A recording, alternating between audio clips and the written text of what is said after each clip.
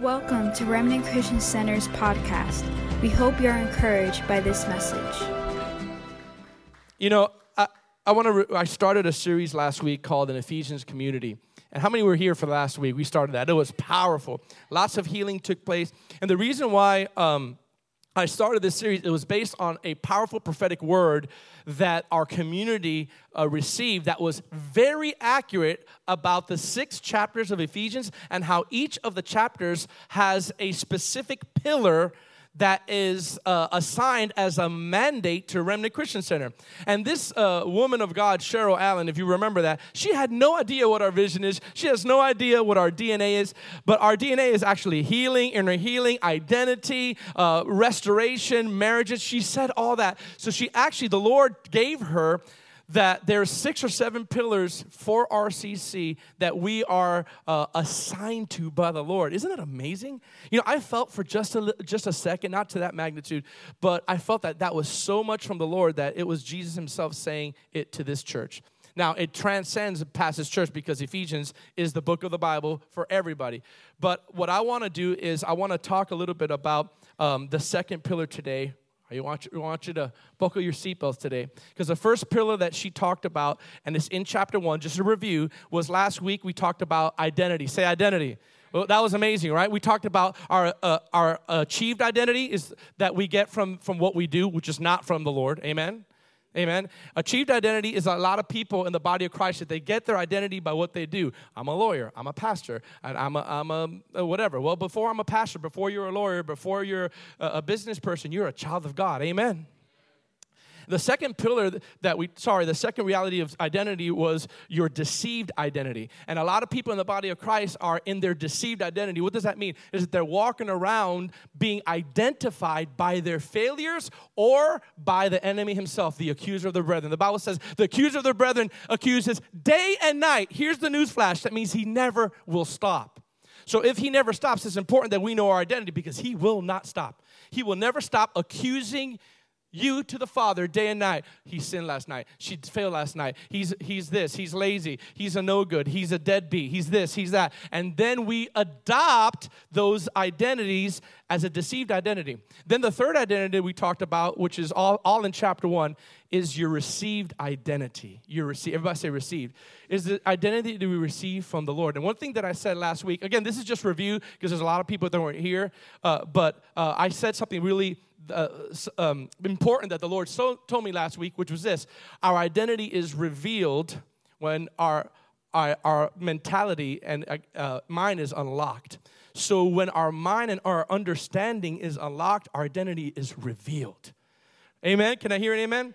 And so in chapter 2, we're going to start in just a second. I just want to review. It talks about a couple other things. It talks about the magnificent grace of God. If you have Ephesians, read chapter 2. The magnificent grace of God. Where would we be without the grace of God? I mean, where would we be? The Bible says that we are saved by grace through faith. Ephesians talked about that. And Ephesians also talked about identity again. Because he said we're seated in heavenly places, which means we have dual citizenship. Dual citizenship, that means we're citizens here in America and we're citizens in heaven. But when you know that, you'll have a different perspective. How will your life be if you view things from a heavenly perspective instead of an earthly perspective? Can I hear an amen? And so it brings us to Ephesians chapter 2, which we're going to talk about. And here's I haven't said it, but here's what it is. When Cheryl prophesied to us about chapter 2 over RCC, and boy, she nailed this one because this is one of our biggest DNA. It's reconciliation and restoration, not only between God and man, but chapter 2, she says it's for RCC. You are called to bring reconciliation and healing with other people.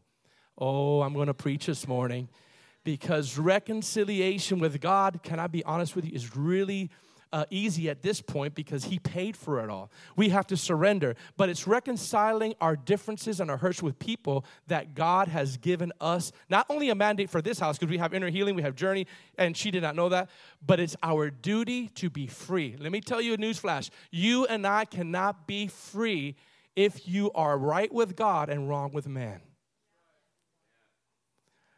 You cannot be right with God and wrong with people. Well, I don't believe that, Pastor George. I'm going to tell you several scriptures, and to some, it may be a review to some of you.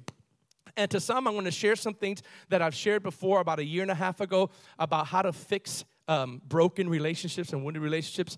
And I'm doing this because I feel it's so necessary. Can I hear an amen? It is so necessary not only for the body of Christ, but can I just be honest? To our own families. We need to hear this. I'm surprised I'm not getting a lot of amens, but you know what? It's okay, because healing, just like Pastor John said, before healing happens, and especially in a wounded type of scenario, you have to maybe go through some pain first. But what I mean by pain is the healing pain. When they take a rotted tooth out of your mouth, you know what's going to happen? It's stopping it from spreading all over your mouth. And when you heal, while you're healing, it's going to hurt. But it's the healing hurts, right? Now, what would you rather have? A healing hurt that's on the way to healing, or a hurt that never is addressed? We are called to reconcile our differences, our offense, our bitterness, with each other. Come on, I'm going to preach good here.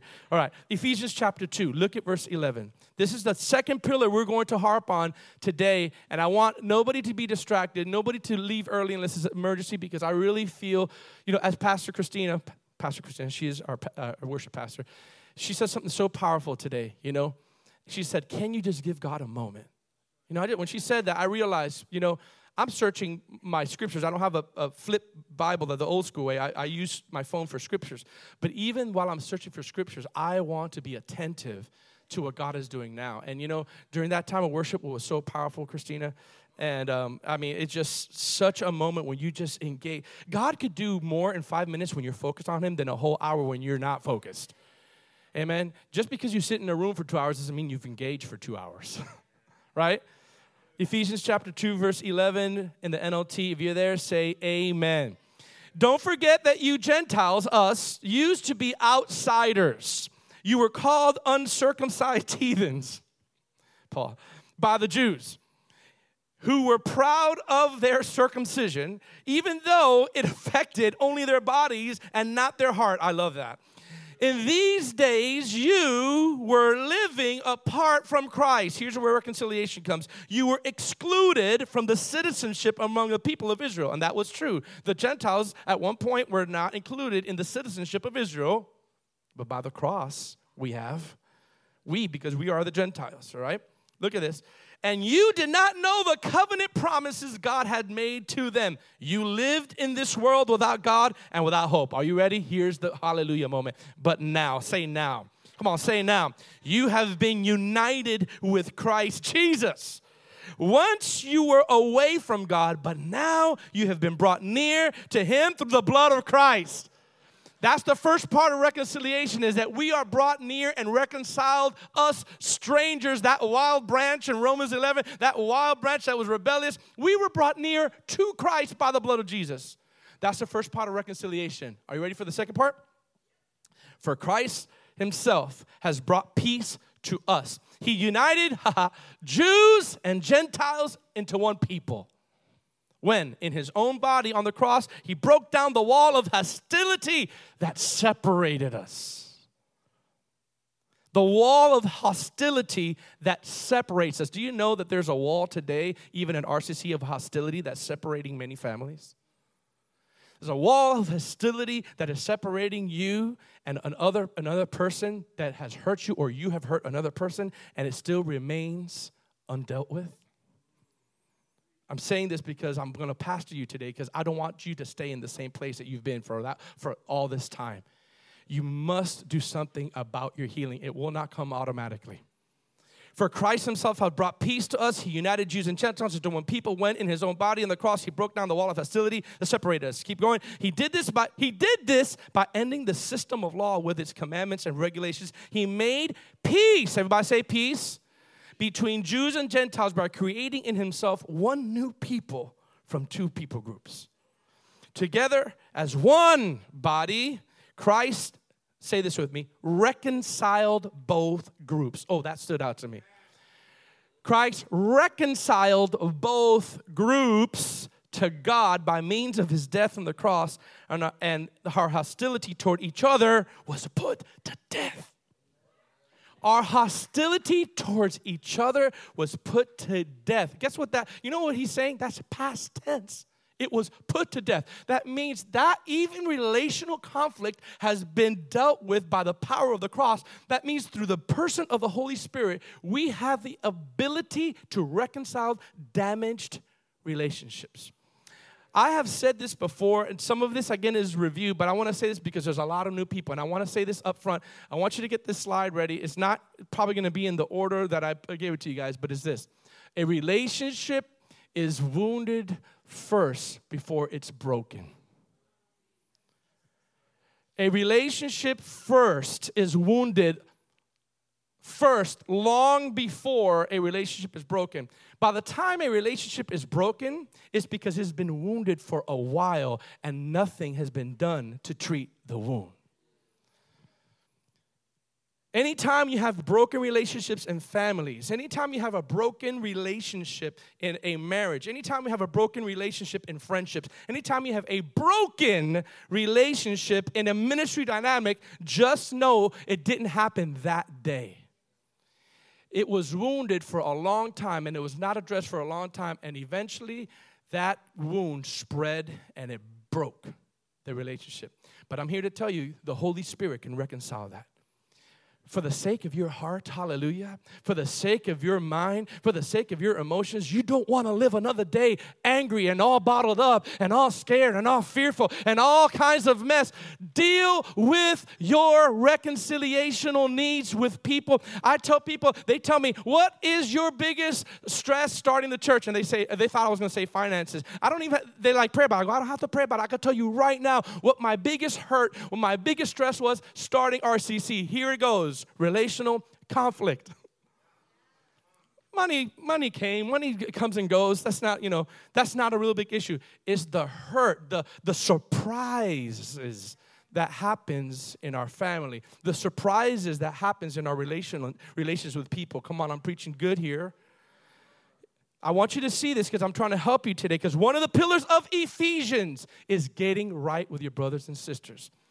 You and I cannot claim to love God 100% if we are silent in issues that need reconciliation. And I'm going to give you a little foreshadow, but that is called a peacemaker, a peacekeeper, not a peacemaker. I'm going to share that with you in just a second, all right? Because God has empowered us. Say empowered us. Because the very definition of reconciliation, I want you to see this. I shared it, I believe, a year ago, but I never put it on the screen. So I want you to see this. Look at this, the slide when it comes to reconciliation, what it means. Look at this. It means to, I know it's a lot, but just look at it. To return to delightful favor with one another. By the way, I'm talking to all types of relationships. I'm talking about husband, wives, friends, bosses. If there's a big hurt there, I'm talking about if there's something that has still been unresolved. Before you read this, here's my little pastoral advice for you. It's going to sting a little bit, but it's going to hurt. So do you want it? Because it's going to heal you, right? Address the elephants in the room in your relationships. Do not continue to go on ignoring the elephant in the room right there about that other person or about that other thing or that other entity, because it will never leave you. To return to delightful favor with no another, watch this, to bridge the gap. Some of you are waiting. Let me pause. You know why some of you are not getting reconciled? Is because you're waiting for the other person to do it. I'm going to break everything down for you today. I'm going to break both sides so there's no escape. Jesus actually covers both sides. If someone offends you and if you are offended with another person, he gives no like, okay, you're sliding, but the other person, he doesn't have to slide. He deals with both types of people. There's two types of people in this room that are hurt relationally. Either you offended somebody and you know that you offended somebody and you hurt somebody, or you know that someone is offended about you. It got quiet up in RCC here. Either you have been hurt by somebody, or you know that somebody is offended and hurt by you. Now, I want to share this because all these words, look at this, to bridge the gap, the distance between two or more. By the way, in your app soon, you don't even have to take a picture because you could go to the notes, and in real time, you could actually follow the notes in your app. Glory to God. Right now, you could go to it. Under the notes section, you'll see some of the points are up there, all right? before I even say it. Hallelujah. All right? So listen. Relationships are like a garden. Everybody say garden. Everybody say, aw. All the men don't say aw, right? Because we masculine, because gardens, hey. So watch this. Relationships and tending to healing relationships like a garden. Here, I'll tell you why. What do you have to do in a garden to make sure the flowers and the shrubs and the trees are all healthy? What's one of the things you got to do? You got to water it, right? Is that water it, right? Water it. Okay. What else do you have to do in addition to watering? Okay, that's good. I didn't have that in my notes. Fertilize it. Okay. So that's called adding value and things to the relationship, right? So in marriage, you need to water your marriage. That means, watch this, that means you add. Everybody say add. That means you add love, you add romance. So you put fertilizer, you put a little Holy Ghost sazon in there, Holy Ghost adobo in there. All the non-Spanish people, that's just a really bomb spice, right? Sofrito, right? You put a little Holy Spirit in there. Watch this. That's adding to the relationship. Watch this now. You guys haven't said the second one. What's the next thing you got to do to make sure a garden is green and fresh? Prune and take out the weeds. Because weeds grow in grass. Oh, you ain't hearing me. So watering is addressing. Weeding, is adding. Water is adding. Weeding is addressing. When you weed the grass, I feel the Lord here. When you weed the grass, you're not attending to it. You're not just adding to it. You're taking away from it by addressing something negative. But watch this, guys. Watch this. What happens if you ignore the elephant of the room called the weed on your grass? It's going to destroy your garden, even if you are watering it. Even if you are pouring all the fertilizer that you want, if you're not addressing weeds, I know in this generation that sounds funny. If you're not addressing the weeds in your garden of relationships, your relationships will choke and stifle. Why am I saying that? Because I believe many of you are trying to water your garden, but you're not addressing the weeds.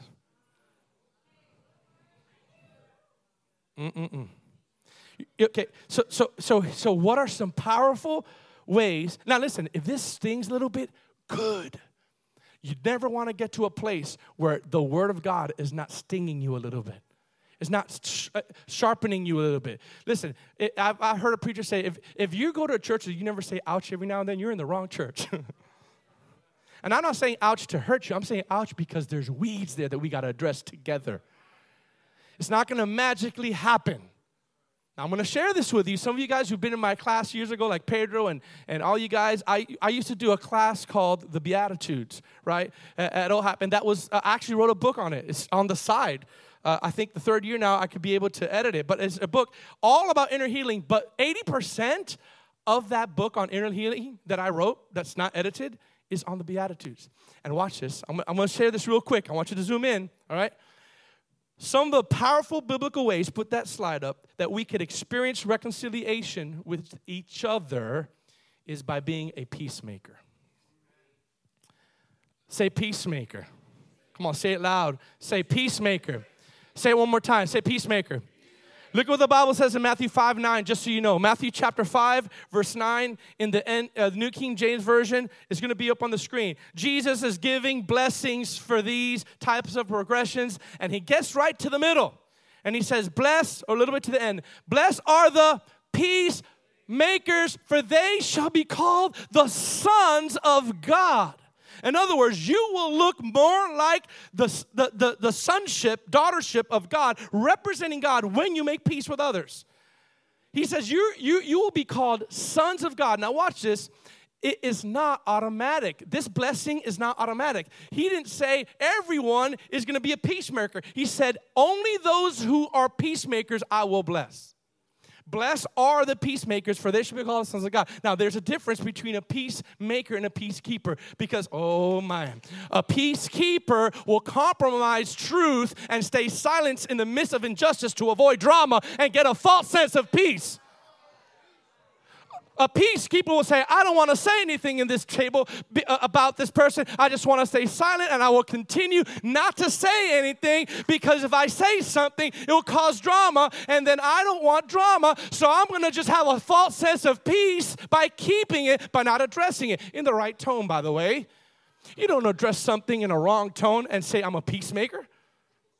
The Lord told me to tell you you're wrong, and all these years. No, that's you're wrong too. Listen, watch this. You can say the right thing in the wrong tone and it'd be the wrong thing.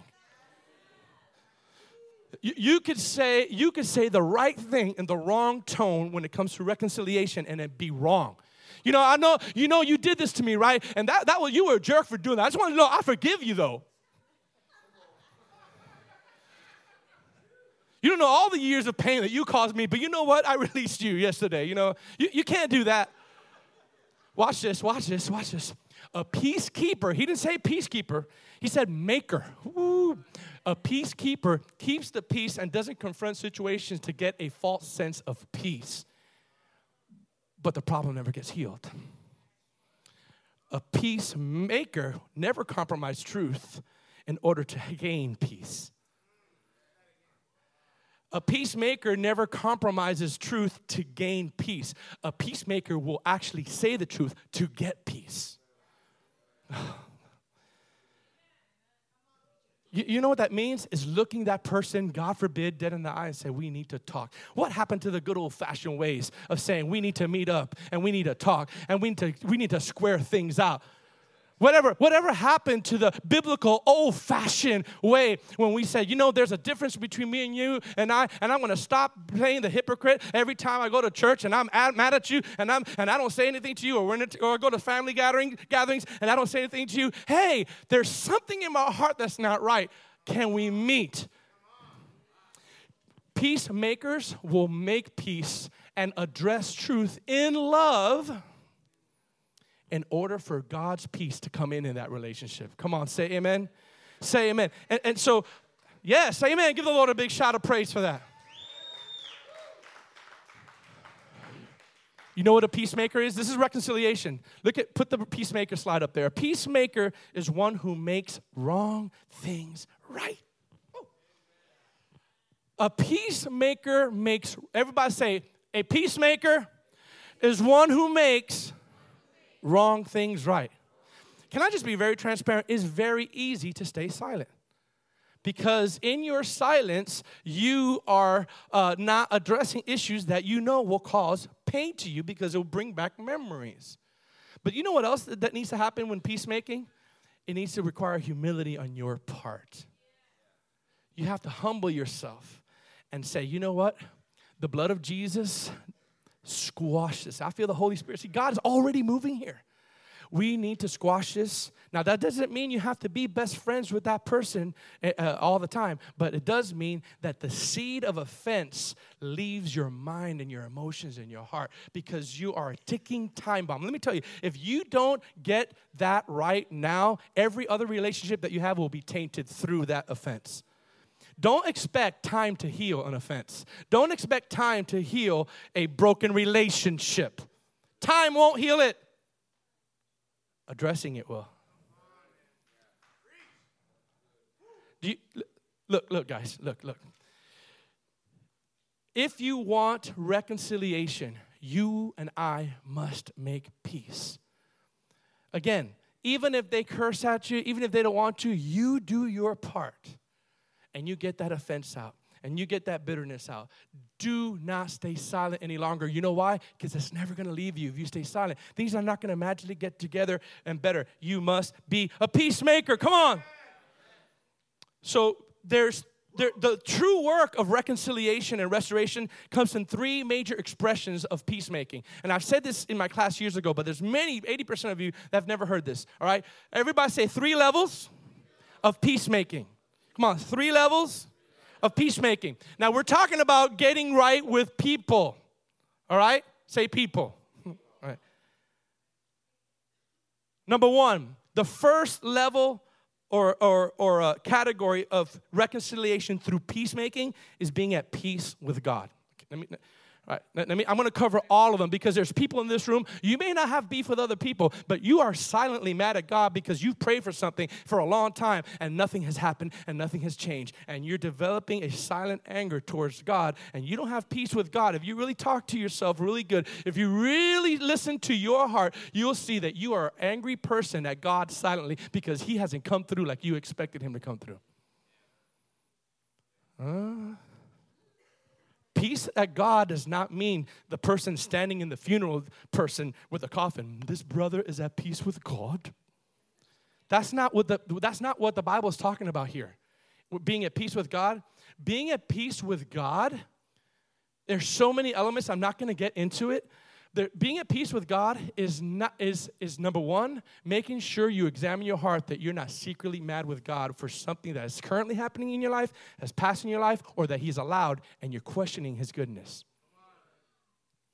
And then all of a sudden, it will evolve into, I ain't going to worship you. I ain't going to do that because you didn't do that for me. Come on, just search your heart. You know, I ain't going to do that. I ain't going to do that. No, I ain't going to do that. Why don't you do this for me too?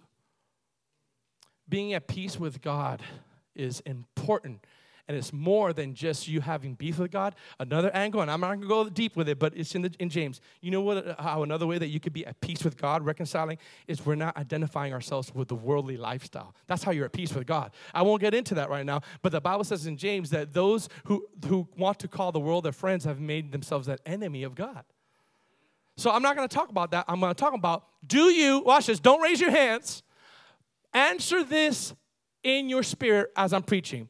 Do I have any hidden anger towards God because he has not gone through with exactly how I prayed for years, or because he allowed something, or because he has not answered anything specifically about what I've been praying for? Don't raise your hands. Think about that. Are you at peace with God right now? Right now. Do you have any issues with God? Think about that. A lot of times when people get hurt in the past, they get abused, if they don't get healed, if they don't get this part right, watch this. This is key. If you cannot be at peace with God, you cannot be at peace with people. If you have some silent issues with God, you're going to be to everybody. Everybody, you're going to just be a short fuse to everybody. I'm preaching better than you're saying amen today. The second level of peacemaking. Are you getting something this morning? I'm giving you a Bible lesson, okay? I'm giving you a deep Bible lesson. The second level of peacemaking when it comes to reconciliation is what we're talking about mostly right now, is being at peace with others. Say peace with others. Are you at peace with your spouse? Are you at peace with your kids? Are you at peace with your leadership? I'm not talking about agreeing. You don't have to agree with me, but we can still be at peace. I'm not talking about that. I'm talking about every night there is or every morning there is a anger that doesn't leave, a unforgiveness that develops, a bitterness that develops because of a situation relationally. How many have been hurt by somebody? Come on, all of you, or else you had to repent from lying too. Have an altar call for lying. All of us at one point have gotten hurt by somebody, okay? This second level, it means that you are not holding any grudges. Being at peace with others, that you're not holding grudges. You're refusing to forgive people. Now listen, this is going to be old school, already? But we need this today. What I'm about to say right now is so simple, but I guarantee you, and I don't say this boastfully, many Sunday morning churches are not talking about this. And you know what this is? It's this. Jesus said, if you don't forgive others, your sins won't be forgiven.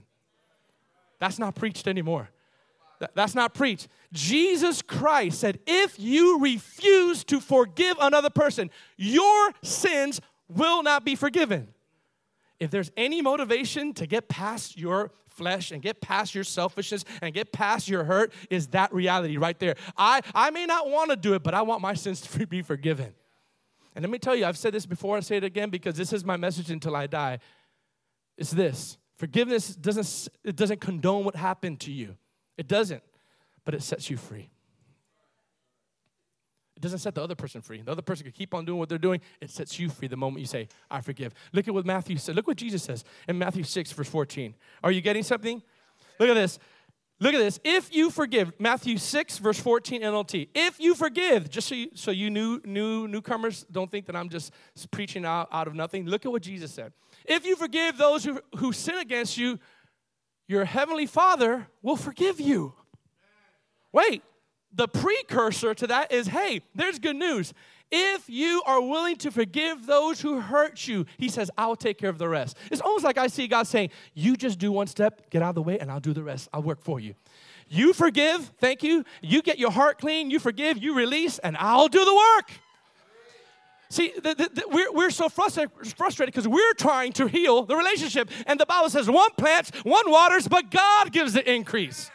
So your job is just planting and watering, planting and watering, planting and watering, planting and watering. And all of a sudden, God says, thank you. I will take that water and planting, and I will bring healing to their heart.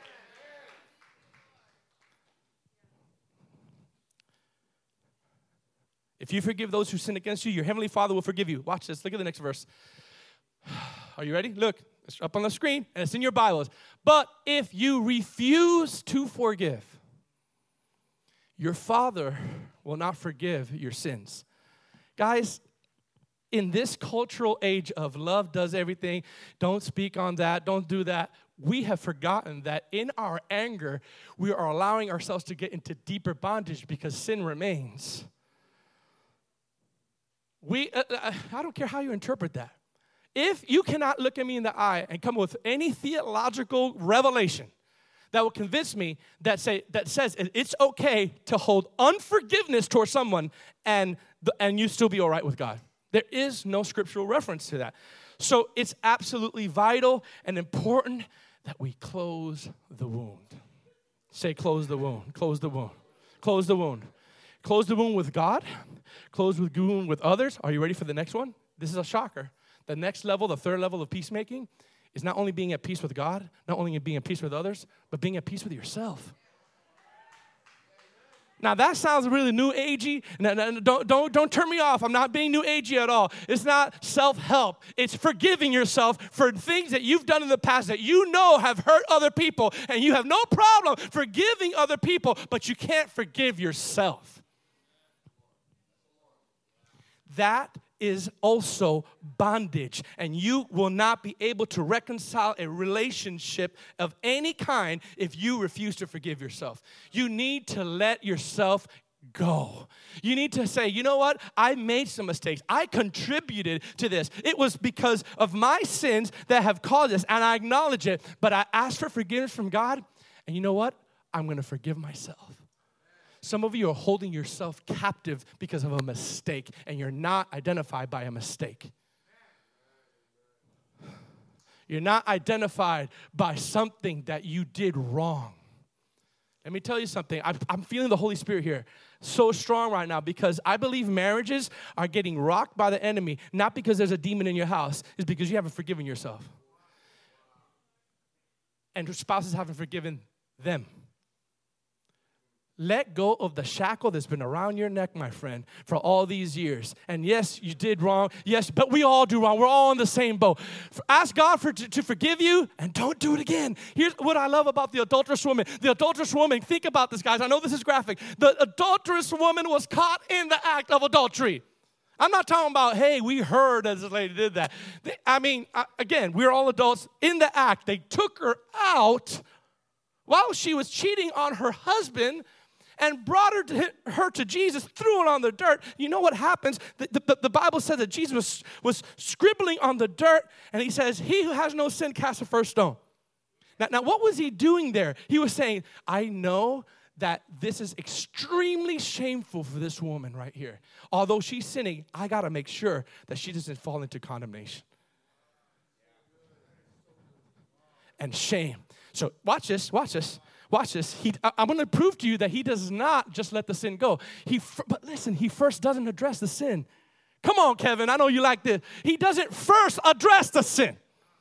He says, he gets up, who has no sin, cast the first stone. I can imagine these rabbis going, that's not, I just did something and nobody knows. The next rabbi, the next leader said, man, I just cursed my wife out last night. There's no way I could throw this stone. And the next person says, like, oh, man, I just cheated on my taxes just last month. There's no way I could throw this stone. One by one, boom, boom, boom, boom, boom. And gets that lady who was caught on adultery, watch this, looks at her, whoo, and says, where are your accusers? Tears running down her eyes. There is none, Lord. Neither, watch this, peace with yourself, do I condemn you. But watch this. Watch. I love this about Jesus. He doesn't end it there. He goes, go and sin no more. He addressed the sin after he affirmed her. Oh, shit. Can you imagine the shame of being in front of everybody, half naked, and being accused of something that you actually did? And Jesus made everybody leave, and just her and Jesus' eyes locked, and said, I don't condemn you, but I don't approve of that sin. For between me and you, go and sin no more. Don't do it again. Listen, guys, at that moment, if she could not forgive herself after the master forgave her, then really, that was the pit of the darkness for her. But I'm telling you, I say to you, in order for you to forgive yourself, you need to hear these words. Neither do I condemn you. Neither do I condemn you. Neither do I, but go and sin no more. Do not believe just because he says, I don't condemn you, that he is not seeing the activity behind closed doors. Make sure you address that with the Lord. I feel the Holy Spirit here. There's unavoidable biblical combinations for reconciliation that we need to apply that brings great freedom and healing to others. I did this illustration about 2 years ago, and it's so powerful. The Lord said, do it again, because sometimes we need to hear it over and over again. Some things are opened by one key. I have a key to my office, and only one key opens that. But guess what? There's safes that have a lot of things in it that don't require a key, require several combinations to open. Woo, there's a lot of things in your spirit that are locked up relationally that just doesn't go away with one little key. There's many keys that you need to apply, many rotations, so that you could give it. And I've identified 5 major combinations to unlock completely the issue of hostility between people, between family, between friends, between relationships. Are you ready? Are you ready? Because I'm going to give these combinations, but before I do, I want to address, we're having a Bible study here, okay? If you don't mind. Now watch this. This is key. This is key for me before I get to the 5 combinations, all right? This is key. No matter what happens with you, Jesus said this. Zoom in. Jesus addressed the person that has been offended and hurt, and he also addresses the person that offends somebody else. Jesus addressed both. So in this room, I want you to hear this, because when someone has something against you, right? When you have something against someone, say, when I have something against someone, here's the combination. Again, I'm going to just give you scripture, all right? In Matthew chapter 18, verse 15. Oh, God, this is going to preach for a second. Listen to me. Look at this. Verse 15 through 17, all right? Look at this. When the Bible says this, if your brother sins against what? You. Go and tell his fault. Look at this. Listen to this. You need to zoom in on this, because in this world of social media, with everybody posting their drama on social media, it's not biblical. Moreover, if you brothers and sisters against you, go and tell his fault between you and him alone.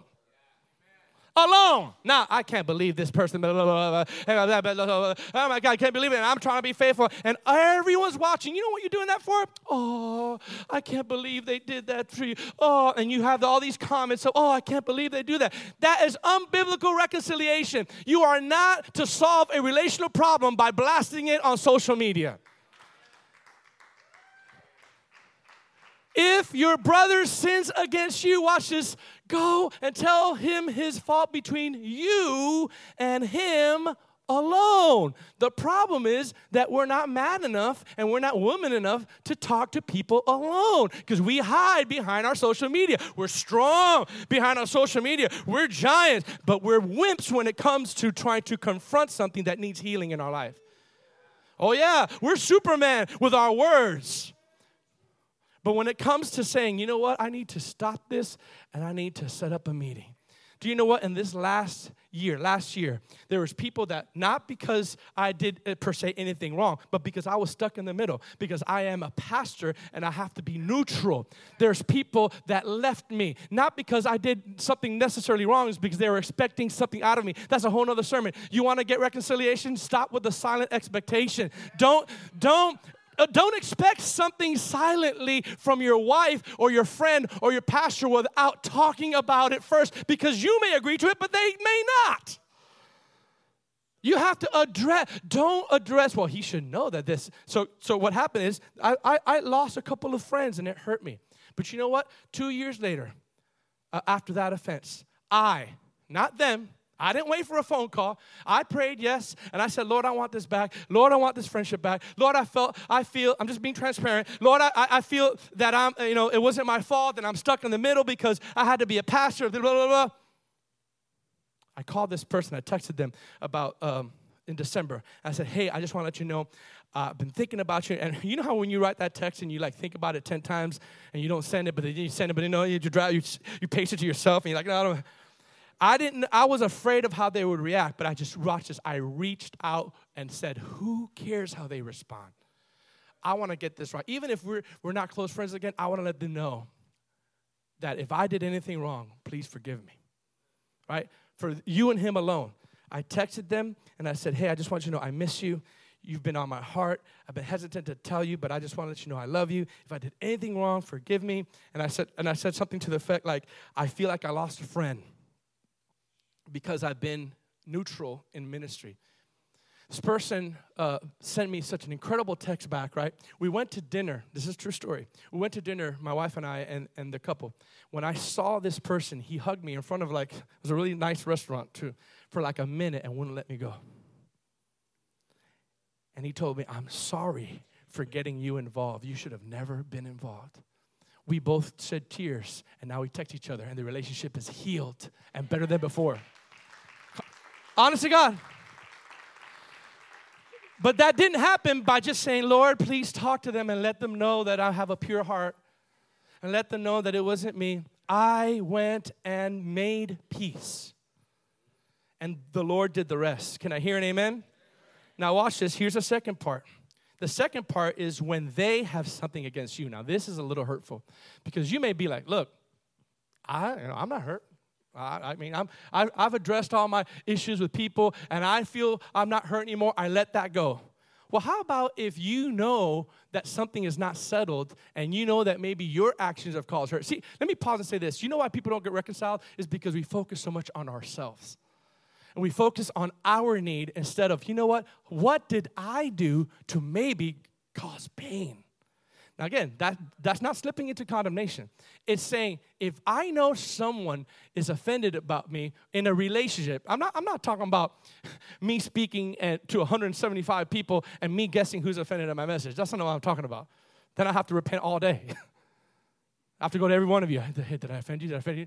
That'll be bondage. That's not what I'm talking about. What I'm talking about is relationally, when you know there is a fracture in that relationship. Listen, you know what Jesus said? You can't escape either. So it's not only the one who got hurt, it's also the one that knows they caused hurt. Look, watch.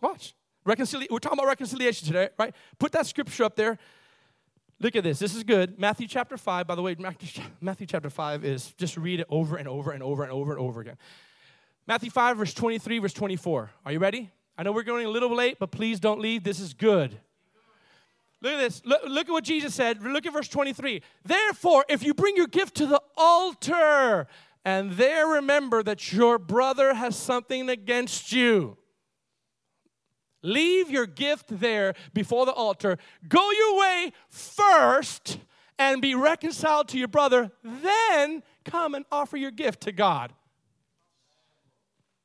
Here's what the Bible says. The gift of work, what he means by gift is your gift of service to the Lord, your gift of worship, your gift of preaching, your gift of whatever you are doing for the Lord.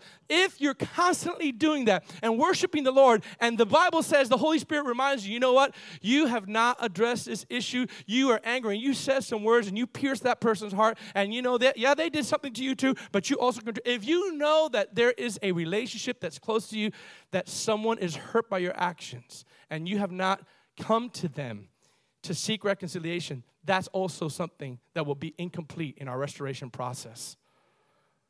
But it takes humility to admit that we, God forbid, have the capacity to hurt somebody else. Because God, not us.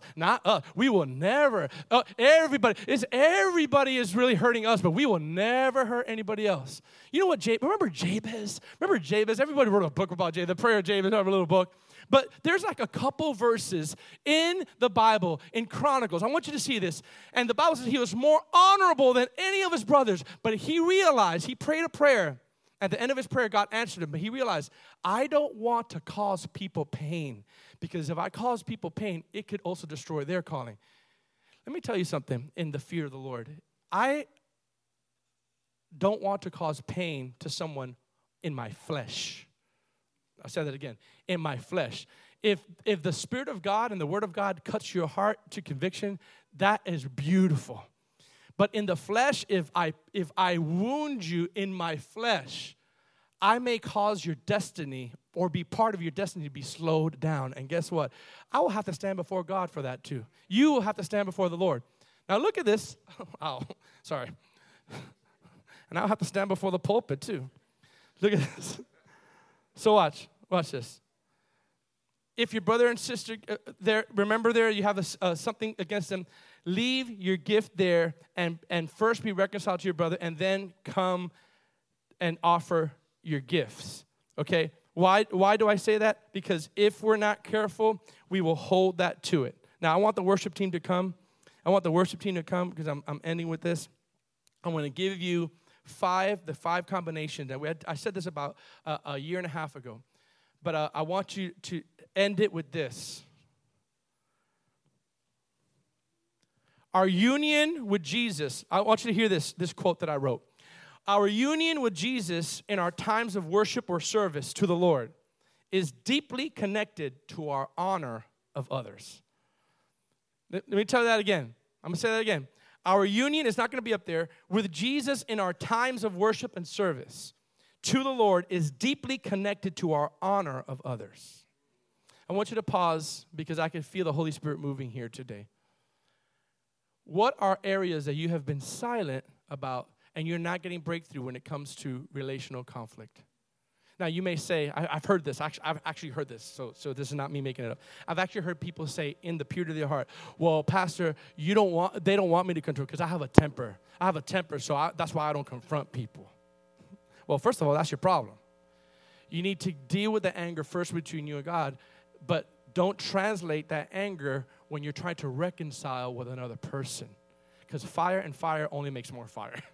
That's why Proverbs 15 says, a soft answer turns away wrath, not a hard answer. Could you imagine if there's fire over there and I say, Enrique, hurry up, give me a torch and douse that fire?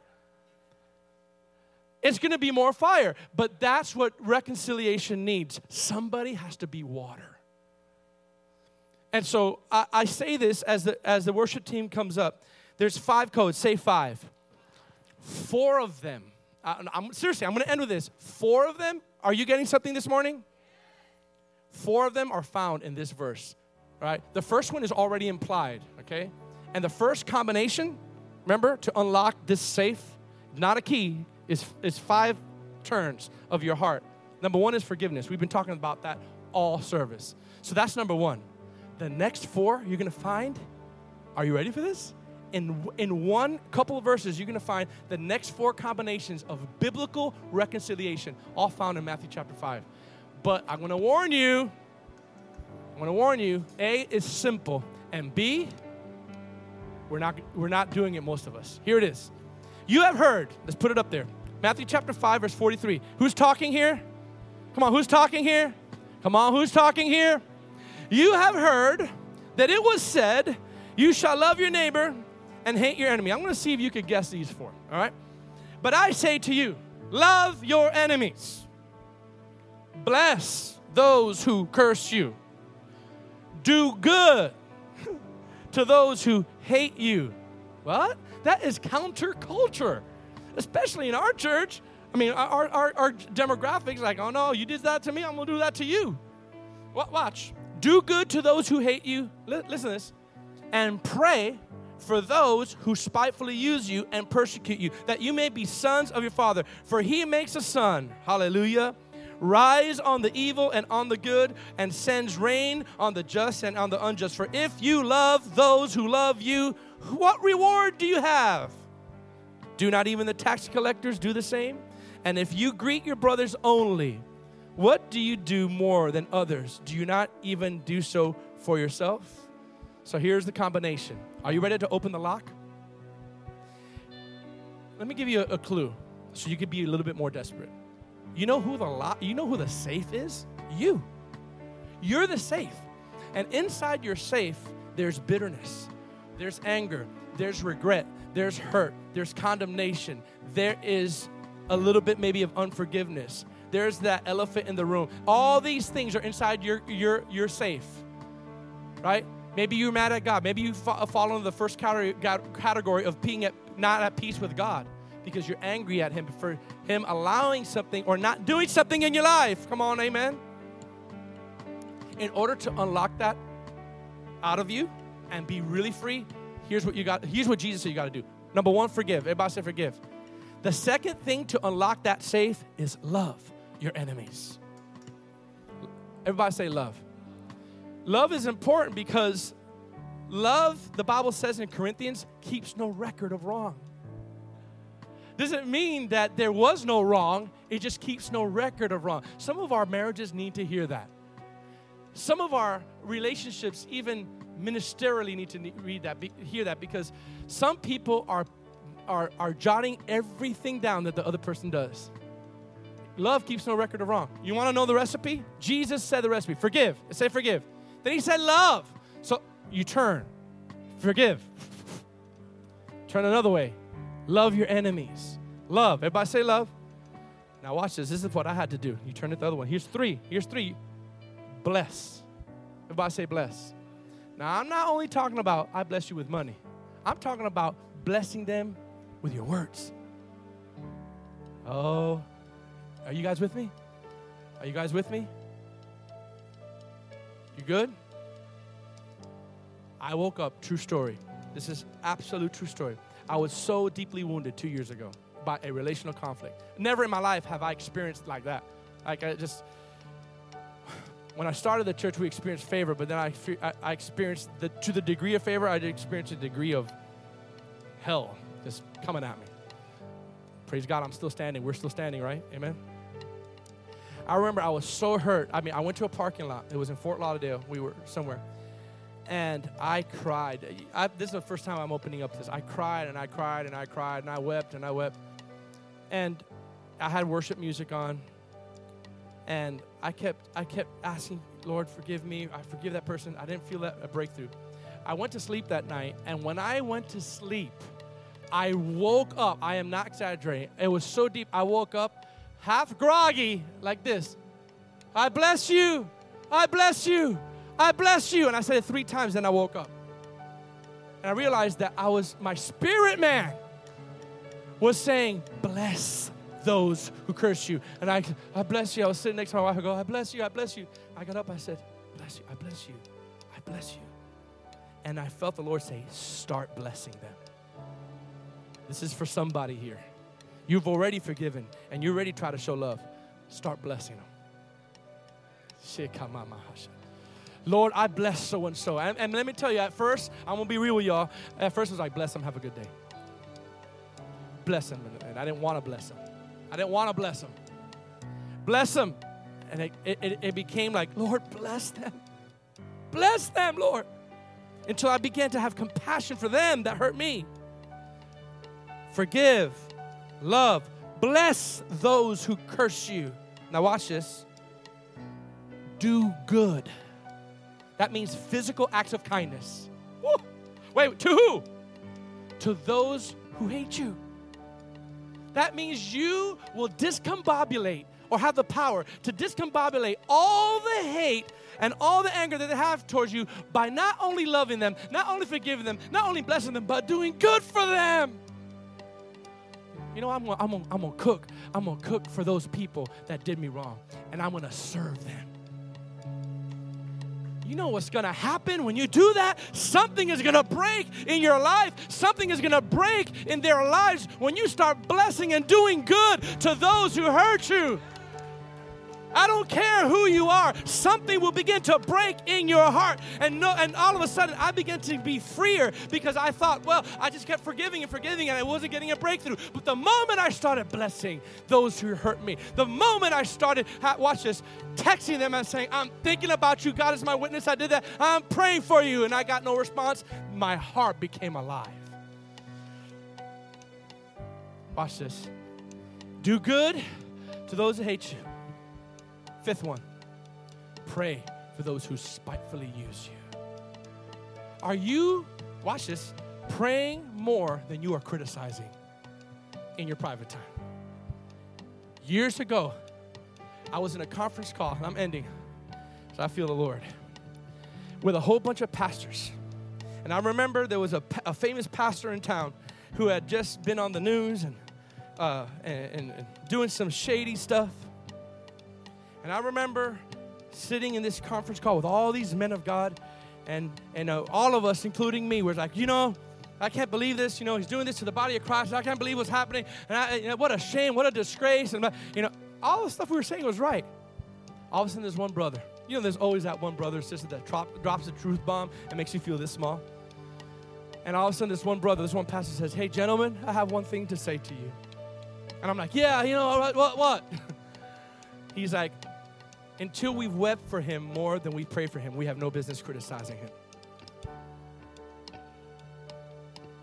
And I admit, I didn't even care for that guy's soul. I was criticizing him because of what he did, and not once did I weep for his soul. And I said, Lord, I don't have that in me. Give that to me. And it turned into, Lord, bless this person. Pray for this person. We began to pray for this person. Let me tell you something. Here is the spiritual antidote. Forgive, love, bless, do good, and pray. Forgive, love, bless, do good, and pray. Forgive, love, bless, do good, and pray for those. And then the safe will be open, and then all that junk will start coming out. And it doesn't matter if that person received it or not. Now you can lift up your hands without condemnation. Tears are running down your eyes and say, if it never gets the same again, it's okay because I did my part, and the Lord has freed me from this hurt. Come on, everyone stand up to the Lord. Come on. Hallelujah. Let's give the Lord a big shout of praise here.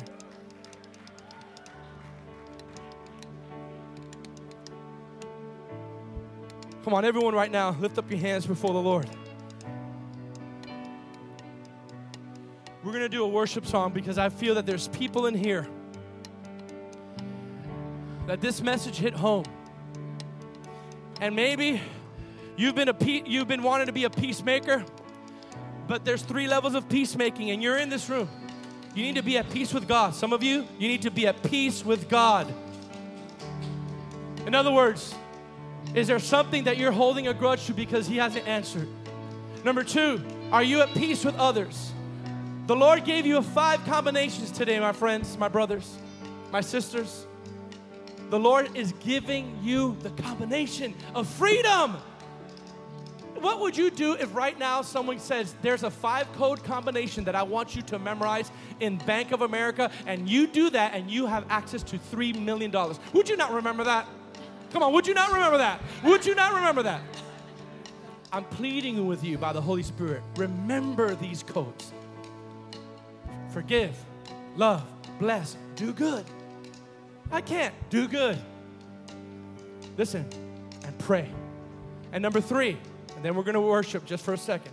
Our worship team, we're going to worship, so get ready. Are you at peace with yourself? Are you at peace with yourself? Are you still holding things that you did 5 years ago? Are you still holding things that you did 3 weeks ago? And you say, I am not a good Christian. I keep falling, and God, I'm trash, and God doesn't deserve me. The Lord says to you, neither do I condemn you, but go and sin no more. If that's you, I want you to lift up your hands all over this place. You follow those 3 categories, and you know that there's some action that needs to be done on your part. I want you to lift your hands. Come on. You know there's some action that needs to be your part. Come on. Either you're at peace with God, you need peace with others, or you need peace with yourself. Come on. Raise your hand right now boldly if that's something that the Holy Spirit has been speaking to you, even while I'm speaking. Come on. Don't neglect this moment. Come on. I want your hands to be upraised. Come on. I want you to lift up your hands right now. We're going to worship this one last time. We're going to give you an opportunity to respond. Thank you, Jesus. Thank you, Jesus. Thank you for tuning into our podcast. For more information about us, please visit remnantchristiancenter.com.